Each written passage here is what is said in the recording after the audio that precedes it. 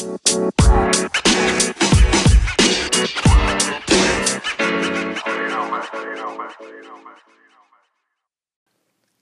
I recently had a conversation with a teacher who was sharing with me her students' reaction to an activity they had done together. So this activity in the class that she worked on was called Pear Deck, and it was the Pear Deck vocabulary activity. And how this works is, it's a really great resource, by the way. If you're a classroom teacher or homeschooling your child, I would really look into this. It's a really great classroom tool. Anyway, so here's how it works for the vocabulary activity. So a child works with another child, so they're working in pairs, and they each have a separate task to describe a vocabulary word. One task is to draw to show you can illustrate it, and the other is to actually create your own text to define or describe it. Okay, but since you're working in a partnership on one word, your picture should match the text and the text should match the picture. Although there are variations and you can create those for your classroom how you might want to. So at any rate, at the end of this, every child has an opportunity to work in their pairs to do the same thing with their partner. And then you come together as a whole group and you select the best images and descriptions to match the vocabulary words, because they are then turned into Quizlet activities where each child can then create their own study platform. Okay, so there is a moment where some individuals' work will be rejected. And of course, we know how many of our children today will take that. My work did not get accepted. So this is where her conversation came to me, just as a sharing conversation. And I reflected on it. And I thought, wow, this is a great opportunity to address the need for great feedback, and how do we provide that for our children? So here's what she said happened. Of course, the student is not happy that their work did not get selected for the vocabulary group. So the child was having a hard time dealing with that. So the teacher said, well, I've done this activity before and I know how it feels to have your work rejected. And I didn't think mine should be rejected when it got rejected, but it was. But that's just how it works. And she reassured the student that she had experienced this before, so she understood it. And that's basically the nature of their feedback. So as she was talking, I said, yeah, that's great that you share that with the student. But sometimes I think we get caught up in trying to relate to students that we don't do our part and trying to help them build. So great, you can relate to me. But the truth of the matter is, that's life. Everything you do is not going to be accepted. So I gave her the example that she could have asked the student, hey, she could have still related to him. But I also asked her to ask the student, hey, have you always gotten 100% on all of your papers that you've ever turned in? And unless this kid is a micro genius or macro genius, the answer is going to be no. At some point, you missed the mark. You could have had 99%, a 97%, a 80%, whatever that is. I would have gauged the student and asked him, can you think of a time where you didn't get a 100% on your paper? And when that child would have responded yes, I would have said, okay, give me a score that you know you got on a paper before and you didn't think you should have gotten it, or maybe you did. Just tell me what that percentage was. And let's say the kid said, I got a 90%. Then you could say, awesome. That means 90% of your paper's responses were accepted. They were acceptable responses based on your teacher's scoring. But there was 10% that was not accepted. That means your answer could have been wrong. It could have been somewhere along the way you missed 10% of that. And help that student to see that you're constantly receiving this kind of feedback from classroom leadership to them. And that is our way of communicating, hey, there was a different level of thought that you needed to have at this question and you didn't do it here. So next time, here's what I want you to do. And so I had this conversation with the teacher and I told her that feedback is so important and that if we don't take more time to become active participants in the feedback that we need our students to have, then they are not going to do any growing. I can imagine that student went back to their seat and the only thing that child could connect to was the fact that somebody else felt wronged. That was her confirmation through that level of feedback. Now, I know the teacher didn't mean it. Of course she didn't. She did not want this student to go away feeling upset about an activity that they had done in class to promote learning. But had this teacher gauged her differently, maybe she would have gone back to her seat thinking, next time I do this, I need to think about more than just me. I need to think about my audience and who I'm trying to appeal to. What words did I leave out? A good set of feedback or a good classroom leader is going to provide opportunities for students to reflect so that they can grow from it. Okay? So I wanted to share that from a teacher standpoint. And then I thought, okay, so what's a great conversation to have here? Like, how do you provide and make sure you're providing good feedback for young learners? So I think that we as either classroom leaders or parents, we really have to pay attention to what the end goal is. Like, what do we want this child to know and be able to do once they walk away from us? Right? Like, when you really think about it, you're like, how do I want this child to behave 5 years from now because of this conversation? Or next year because of this conversation? Or next time? So you see how we go from a macro perspective to almost a mini and then a very, very micro. So you're thinking about all of these when you have these conversations. And then I thought about parents who we naturally have so much to say to our children when they mess up that conversation turns into a 5-hour lecture. And you'll look up and the kid is tapped out 4.5 hours ago. They've been gone, right? They stopped listening. They don't even know where this conversation is going. But that's probably because we have conversations with our youngsters when we're in the heat of the moment. We're frustrated. We haven't thought about the 5-year plan or the 3-year plan or the tomorrow plan, right? I'm encouraging every single leader of young minds to really think about the 5-year plan, the 3-year plan, and that tomorrow plan. I'm really encouraging you to think about that before you sit down and have long-winded conversations with your learners and providing feedback to them. And when you do that, I think you start to shape inside yourself the most effective way to have positive feedback with your child. And it is not going to be, I promise you, shaming them. It's not going to be talking down to them. It's not even going to be cursing at them, because those things are not effective. And it's not even going to be a 45-minute lecture, or sometimes not even a 10-minute one. Sometimes you can create that feedback moment in a moment. Wow. Can you imagine making an impact to a child in a moment to where when they walk away, they are really thinking about that and feeling it? Which, by the way, is the third component I wanted to share about giving positive feedback. What do you want the child to know? What do you want the child to be able to do better? And how do you want that child to feel about it as they grow along?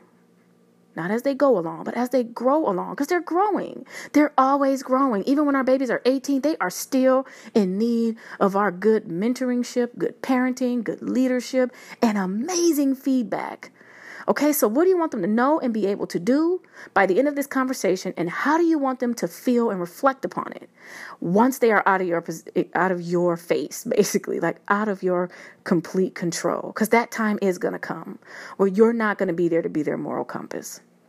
Okay, so I want to give you a few things that you could think about. Basically, we all know the younger they are, the shorter their attention span, right? So be mindful of that. Keep your conversations with them short, but you can make them so interactive. So that means talk less and make them do more of the work. I'll give you an example. I have a child that I worked with just recently, got a phone call from a parent. They said, hey, I just realized my child was not being honest with me about something, and I wanted to talk to you about it. So I said, is the child right there? He said, yes. I said, great.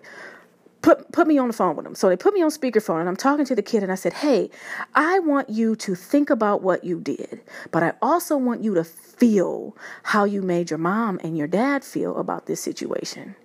And I wanted to provide this child an experience to see what their lies did to their parents, and what lying, and not just lying and not being honest, not just that, but really just not doing the right thing and making the wrong choice, how that impacts your relationship with the people you love. So here's what I asked the kid to do. I said, all right, I want you to go take 15 steps away from mom and dad. And I know the house set up, so I know there's a couch or a chair nearby. So I know it was about 15 feet from where mom and dad were. So I said, okay, go stand over there.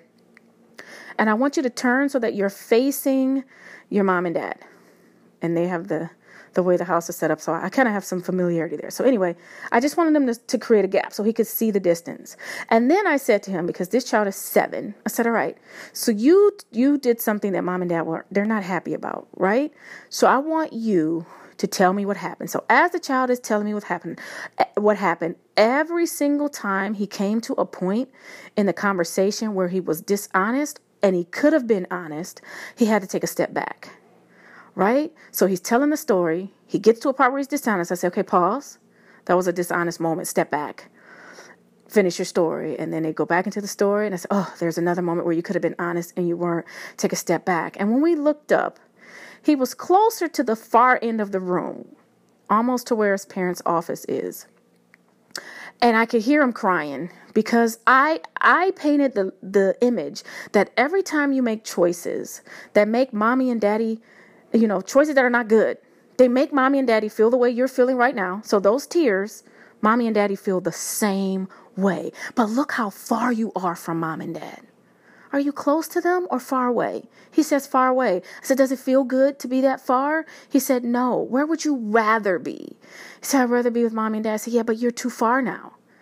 And every time you get so far and far away, and I'm on speakerphone, I said, I can hardly hear you. That's what's happening inside of you when you don't listen to your conscience. You're running from that point because he described points where he could feel that he was wrong and he didn't do anything about it. So I taught him when that little voice, just like I shared before, when that little voice comes up inside of you and it wants to not tell the truth, you put your hand over your mouth. And for those of you who have been following me, you know this to be a very good technique. You put your hand over your mouth and you settle that lying monster, the dishonest monster. You quiet it. I don't care what you need to do to make sure it doesn't come out, but don't you let that dishonest thing come out of you. And then when you're ready, you breathe and then you tell the truth. And I taught him the same thing. And you could hear him crying. I said, okay, so what could you have done better? And so there are moments he retells the story and I should not have done this and I could have done that. And when daddy gave me a reward, I shouldn't have taken it because I knew what I was being rewarded for wasn't good. I said, all right, so as he's telling the story, we did the same thing. Take another step toward mommy and daddy. Take another step toward mommy and daddy. Then we got to a point where he's still far from mom and dad, but he's closer than he was a moment ago. And I said, is there anything that you want to tell your mom and dad now? So he goes into an apology for dad. And I said, oh, wow, look at these 3 things you said that were great. Take 3 steps toward mom and dad. And then I said, what would you like to say to mom? And he does the same thing. He apologizes to mom. So I said, take 3 more steps toward mom. So he gets there. I said, are you close to them? He said, yes. I said, oh, you're really close because I can hear you. I said, you sound like you're coming back to us. And I said, was there anything else that we didn't say or talk about that you want to share? And he said no. And I asked his parents the same thing. And they said they gave their feedback to him. And I said, did you hear them? What did they say? How do their words make you feel? He shared. I said, oh, that was a good share. Take a step toward mommy and daddy. So we took several steps closer. I said, are you closer now? He said, yes. I said, are you close enough to give him a hug? He said, yes. I said, give him a hug.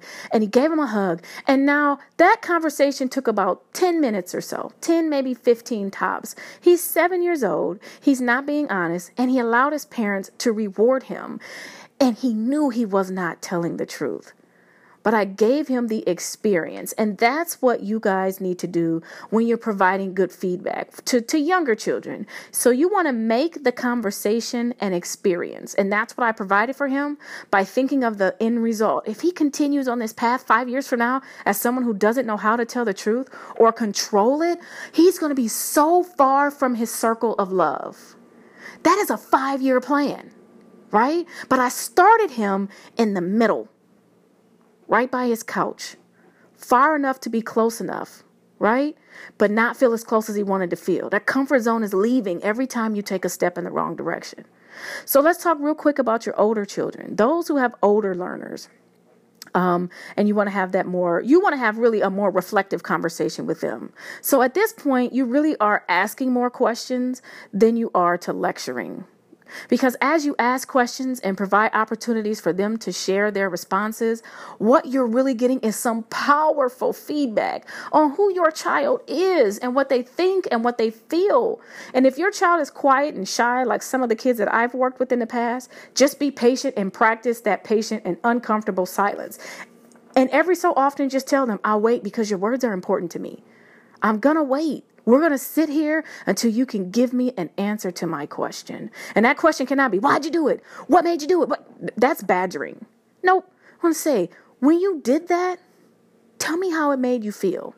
Was there ever a moment where you second guessed it? Ooh, now they got to pause. They got to play the story back in their mind, and they got to see where they went wrong. A lot of times when you're lecturing children, you are lecturing them at the moment that they're on the ground where they fail. And you are lecturing them from there.